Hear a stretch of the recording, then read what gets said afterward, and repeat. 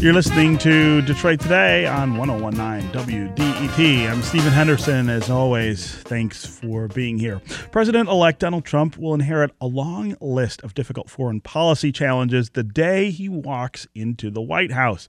In the Middle East alone, Syria's civil war continues to claim tens of thousands of lives and leaves the balance of the world power in question. There's political instability in Turkey and in Yemen. ISIS still holds large portions of land in Iraq and in Syria. And of course, the Arab-Israeli conflict shows no sign of ending anytime soon. These conflicts have also forced thousands and thousands of people from their homes, creating a massive refugee crisis to deal with in Europe and here in America. How does Trump, who is focused on punishing America's enemies through military strength and keeping refugees and immigrants out of this country, handle these situations now that he is going to be the president of the United States?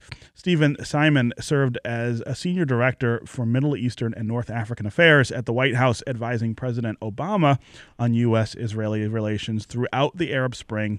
And he's the author of Our Separate Ways, The Struggle for the Future of the U.S.-Israeli Alliance. He joins me now to talk about what to expect out of a Trump administration. Stephen Simon, welcome to Detroit Today. Glad to be here. Yes. And if you want to join the conversation, give us a call, 313-577-1019. That's 313-577-1019. You can also go to the WDET Facebook page and put your comments there, or hashtag us on Twitter at Detroit Today. We'll work your comments into the conversation. Tell us what you think about Donald Trump handling these thorny issues in the Middle East. He has talked during the campaign about some pretty aggressive behavior with regard to the parties that we have relationships with there and with the people who are leaving that region, trying to come to the United States to get away from conflicts that, in many cases, we hold some responsibility for. What do you think of what the Donald Trump administration could do in that area? What do you think they will do, particularly if you are of Middle East descent, if you're someone in this community who came here from that region or whose family came here from this region? How concerned are you about a Donald Trump administration and the things that he has said about immigrants and refugees from that region coming to this country? Again, 313-577-1019 is the number, 313-577-1019. Stephen Simon, I covered a lot of ground there in the open, a lot of different countries, a lot of different issues, all in one region of the world. Give me a sort of elevator sort of pitch about what we should be concerned about or what we should be hopeful for in the coming administration with regard to this region. Well, you know, in this on Middle Eastern issues, Trump hasn't been, all that articulate, right? With a couple of exceptions. The one, and this I think is the flagship issue, is what the administration does vis-a-vis the nuclear agreement that was negotiated by a group of nations, including the United States, with Iran. He has expressed great skepticism about the agreement and has threatened to tear it up. Yes. He's appointed a couple of people to his immediate team who share that skepticism, and one of whom who has advocated bombing Iran. So that's really question number one. If he does abrogate the agreement or withdraw the United States from it or tear it up in somehow or set in motion collateral policies that push the Iranians in abrogating it, then I think the risk of war in the Middle East goes up considerably.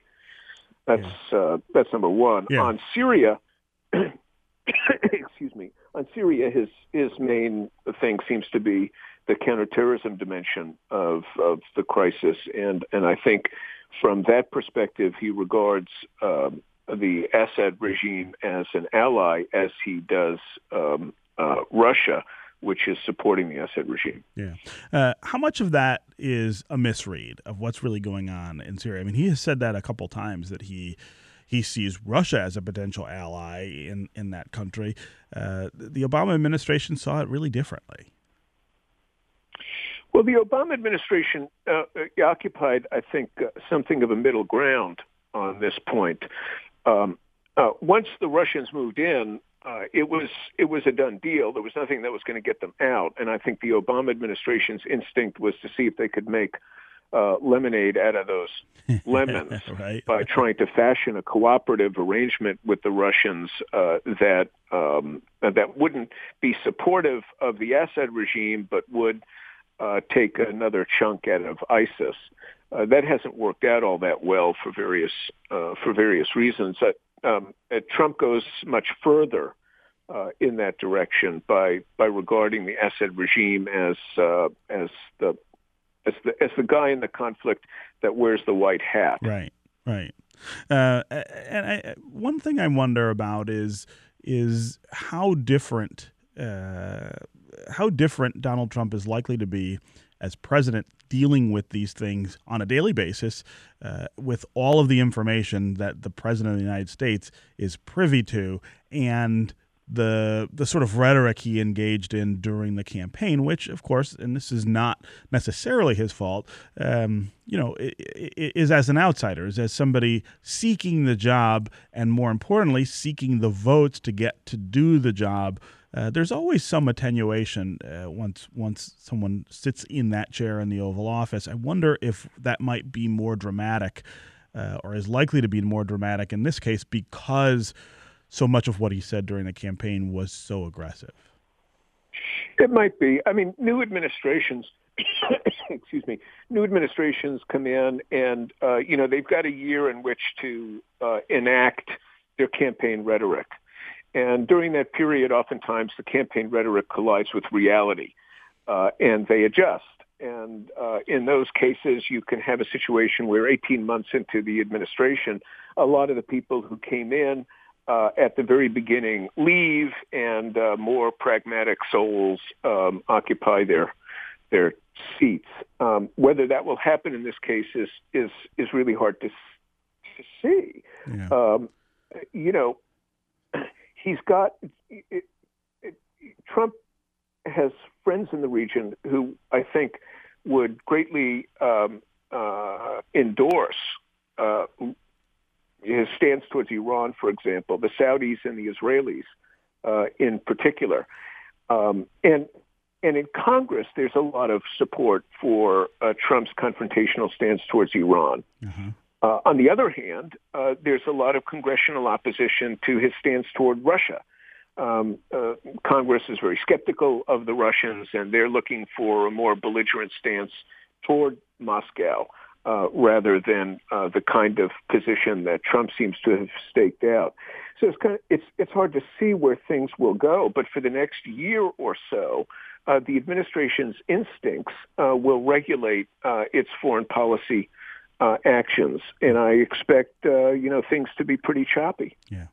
Okay, when we come back, we're going to continue our conversation about foreign policy in the Trump administration, and of course, we want to hear from you. We're going to talk about the relationship with Israel next. We're also going to talk about refugees and immigrants. Donald Trump has had some very strong words about how he would like to pursue those policies.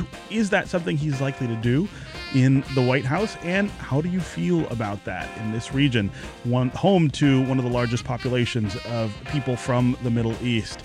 313-577-1019 is the number. That's 313-577-1019. Stay with us on Detroit Today.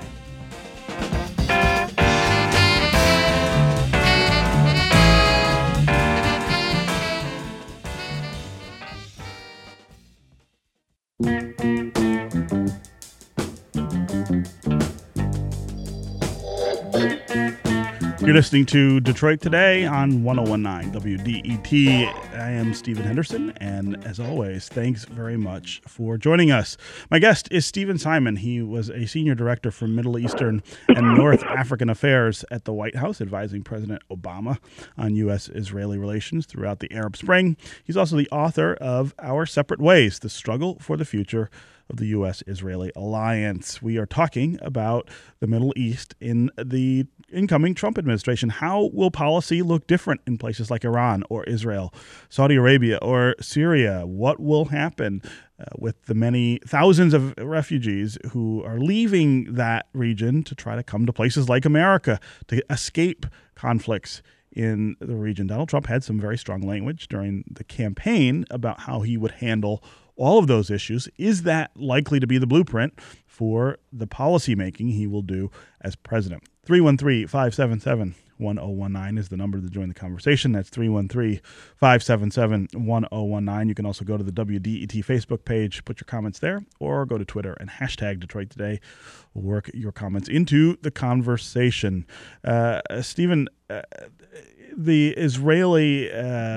relationship with Israel itself.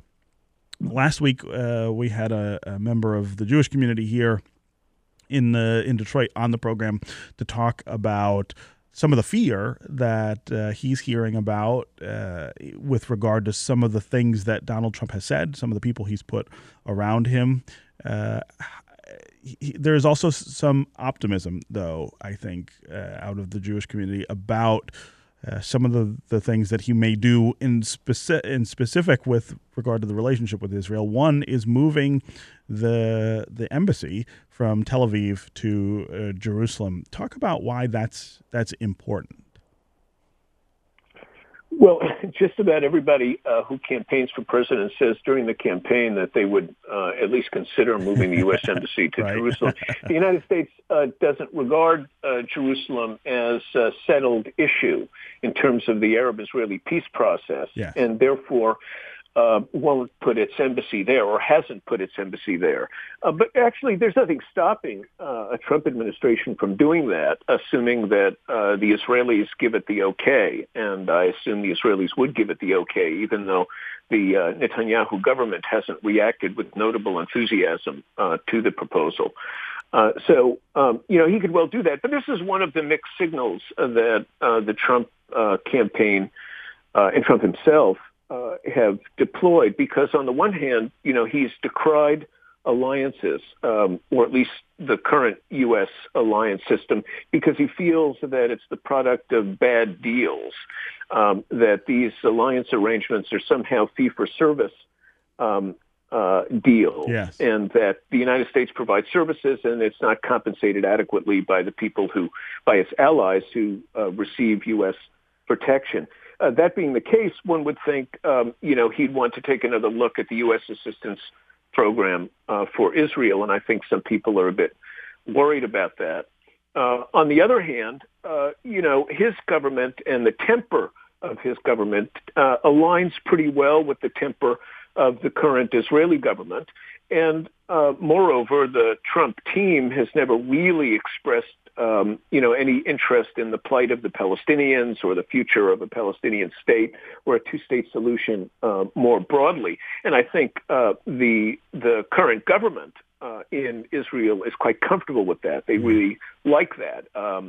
They see a pretty smooth sailing, really, for the next 4 years because of Trump's lack of interest in this. Now, Trump has said that, he would try and get a deal between the Palestinians and Israelis, and seems to have appointed his son-in-law, Jared Kushner, who's an Orthodox Jew, to handle that task. But, the theory behind it is really unclear. In other words, the negotiating basis, how he thinks he would get an agreement, seems, it's all too vague right now. I expect nothing much will come of that. Yeah. Let's go to Ed. He's got a question on this very topic. Ed in Detroit. Welcome to Detroit Today. Wonderful conversation, Stephen. Your guest has pretty much dealt with what I was going to ask. Sorry. So I would only say that this is an issue that's vexed U.S. presidents and secretaries of state since 1967. I recall vividly the day the Six-Day War broke out. The headline in the Free Press that morning was about the attempt to have talks between Israel and Egypt over the Straits of Tiran issue. Egypt was threatening to close the straits. And the headline in the afternoon Detroit News, some of us are old enough to remember. that was an afternoon paper, right? An afternoon paper. That's right. The headline in the afternoon Detroit News was War in the Middle East.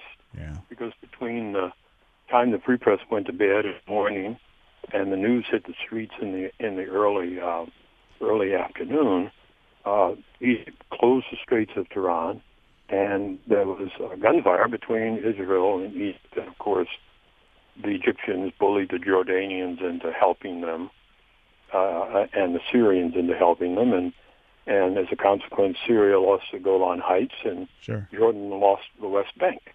Yeah.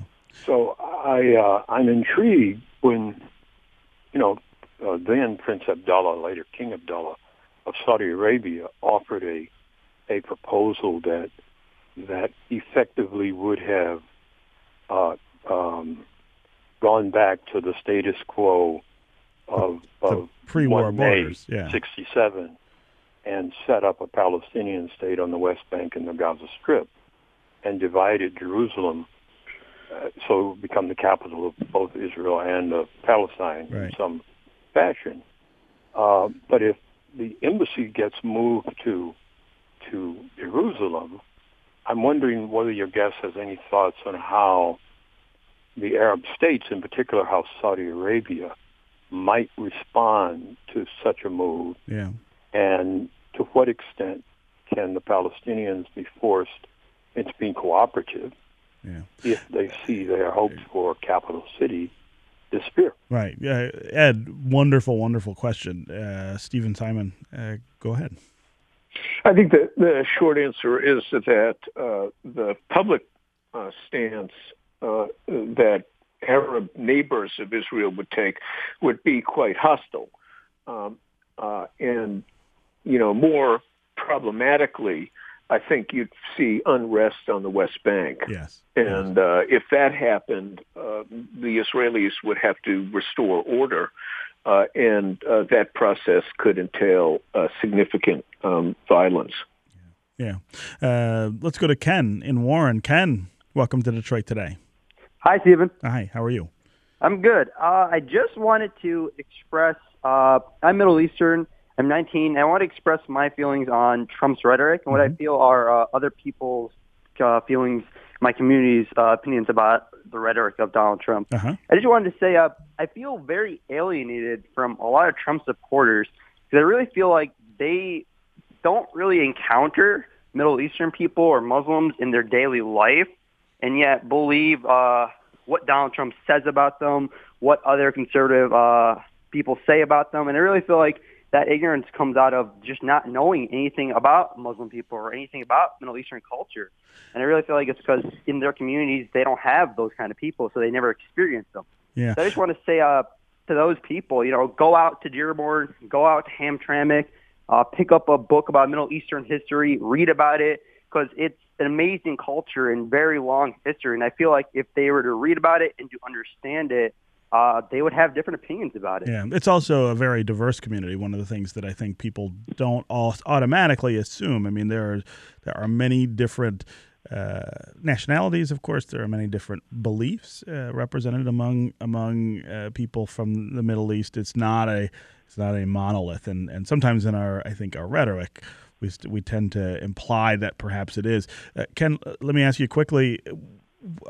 What are you anticipating from this administration? Are you hopeful? Are you fearful about the possibility of some of the things that he said he might do?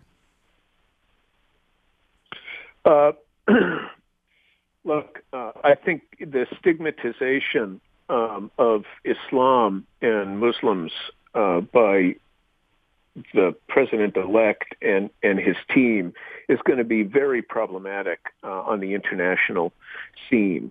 The United States has, friends and allies in the region who are, they're both Arab and Muslim, and some of these countries, regulate their societies in part through Islam or their interpretation of Islamic law. And, Saudi Arabia is a significant, example. Now, how the United States is going to maintain cooperative relationships with these important countries while at the same time deriding their culture and religion is a bit hard to understand at this stage.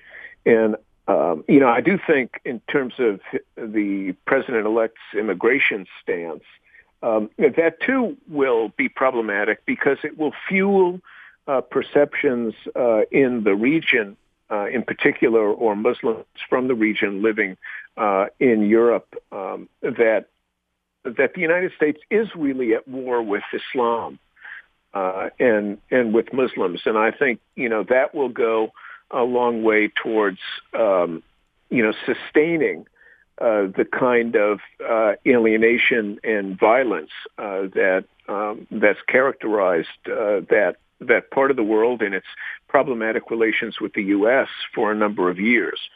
So, I foresee substantial problems down the road. Yeah.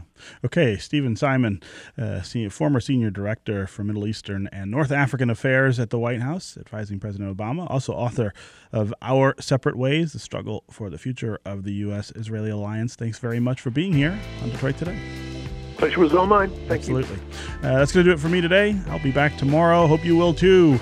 This is 101.9 WDET Detroit, Wayne State's public radio station. See you tomorrow.